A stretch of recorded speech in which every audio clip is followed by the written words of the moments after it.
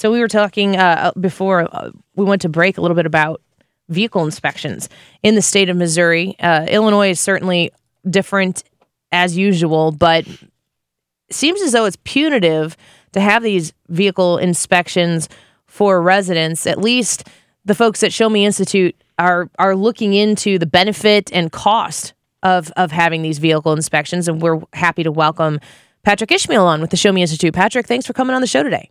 Well, thanks for having me on. So what have you found in your research into these vehicle inspections that are a requirement for Missouri residents? Well, in this case, it's actually the Missouri legislature who has done the lion's share of this work. And what they've found, or at least one of the legislators has found, is that when you look at the benefits that vehicle inspections bring to a certain state, and we're talking really strictly about personal vehicle inspections, that across the country, you don't necessarily see a safety benefit, which is kind of counterintuitive because I think a lot of times when we think about things like safety inspections, that we also think that they actually work. But what's increasingly becoming clear across the country, and other states are starting to repeal at least some of their inspection requirements, is that when they are requiring individuals to have their vehicles inspected on a 2-year basis or what have you, you're not really seeing an actual safety benefit. And instead, in the case of Missouri, what's happening is Missourians are spending about $30 million a year on a particular requirement imposed by the state that isn't necessarily working. And it's a really good example, I think, of how government can impose direct costs on folks through taxation and can also impose kind of an indirect cost through regulation. And this is a regulation that it looks like the Missouri House is inclined to repeal at this point because it looks like it really doesn't have the kind of safety benefit that people were expecting. And it does impose a cost, even though it's not a tax, it imposes a cost on individuals that they could otherwise just keep in their pocket. Stephen, this is Tony Colombo. I did this story just a couple days ago about the bill that is making its way through Jeff City that would eliminate these biannual inspections. And people that were against it were speaking out. I don't have the quotes in front of me, but they were claiming that this was going to make vehicles less safe and it was going to cause more accidents. And all these other safety issues that they were raising. Are they citing any facts? Is that just a belief that they hold, or when people say that, or do they have anything that they are looking at as proof that would happen?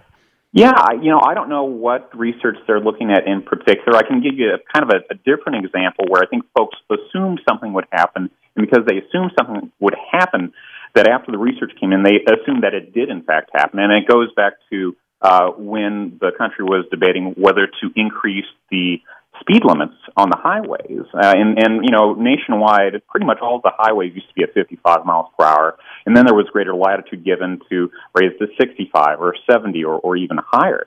And what folks assumed would happen is that when you raise that speed limit, that what you're going to end up seeing is a lot more fatal car accidents. And what you really ended up seeing, unexpectedly, was folks who were formerly using, say, U.S. highways that may have a little bit, less oversight by the police, but they're not divided. And so what ended up happening is you had fewer of these head-on collisions on these highways that were not necessarily as closely monitored, and you had more people going to the main highways because they could actually go faster on them. So I think, folks who say that there is a great danger in removing these fees, I'm open to any research that they have. My suspicion, just based off of what I've seen, though, is that there is presumption, and it seems intuitive that if you raise speed limits or if you require inspections, that those are going to have safety impacts. But I think a lot of times when you actually look at the data themselves, you end up finding a very different conclusion. I think that's what you're ending up seeing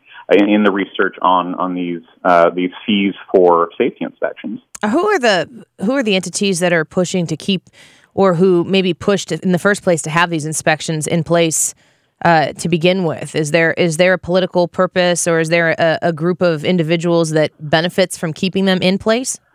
Well, I don't know exactly who instituted them. I think that if you're looking for a group of folks who probably benefit from the system and would want to maintain it, and there's been reporting on this as well, it's of course the mechanics and the garages that would actually conduct these. Now, at $12 a pop, these fees you're not going to get rich off them. But certainly, if you are, bringing in a car and you find something that may be a little bit wayward, it gives you an opportunity to, of course, say, hey, while you're in here, I do see a problem here, or you may not have to address this now, but I do see a problem. You may want to get it fixed. That also allows for an opportunity to make a sale, of course. And there's nothing wrong with, making a sale if you're able to give these inspections. The question is whether or not the state ought to be requiring these inspections to begin with. And, of course, if you stand to benefit from the system that the state has set up, I think that you're going to be pretty interested in ensuring that safe system maintains. But, there's a difference between, the public interest and more, narrow private interests that may benefit from state regulation. I think in this case, it seems pretty clear that the general public interest is better served by removing this requirement. But, so long as the requirement is in place, there are interests that do benefit from it. I think that explains what some of the opposition may be related to. Everybody knows that feeling of dread when you look at your sticker and you're like, oh no, I'm a month away. I got to go do this. It's not the money. It's just the inconvenience of it. Patrick, the money that is raised in the state from the fees that are paid for the inspections, is that money dedicated to any one specific thing, or is that just going into the general Missouri budget to be used for whatever? Like, is anything going to be losing out as far as funding if these were to go away? No, not to my knowledge. And I think that that's all the more reason to make sure that when we are talking about when the state is imposing regulation, it's one thing to say, we want to make sure our roads are being better maintained. And so to do that, we're going to impose a gas tax, or we're going to maybe increase a gas tax, because at least in that case, you're talking about actually having the cost of a service kind of align with the use of the service. But when you're talking about these fees, that's really not what you're seeing. And I think that, again, whether it's a direct cost through taxation or an indirect cost through regulation where you're being required to spend money on these inspections, I think that you really do have to assess whether the government's intended purpose is being effectuated. And unfortunately, in the case of these inspections, you're not seeing it, and I don't think it would actually impact in any meaningful way things that are currently funded by the government. Well, Patrick Ishmael with the Show Me Institute, we appreciate the research that is being done on this, and also the follow-up with Show Me Institute. People can read about this and a lot of other things at showmeinstitute.org. And we always appreciate your advocacy for the Missouri taxpayer and the fiscal responsibility that Show Me Institute shows on a regular basis. You guys do a lot of the legwork and make it easy for folks to go to showmeinstitute.org and consume all of this information. So we appreciate you, Patrick. Thanks for coming on today.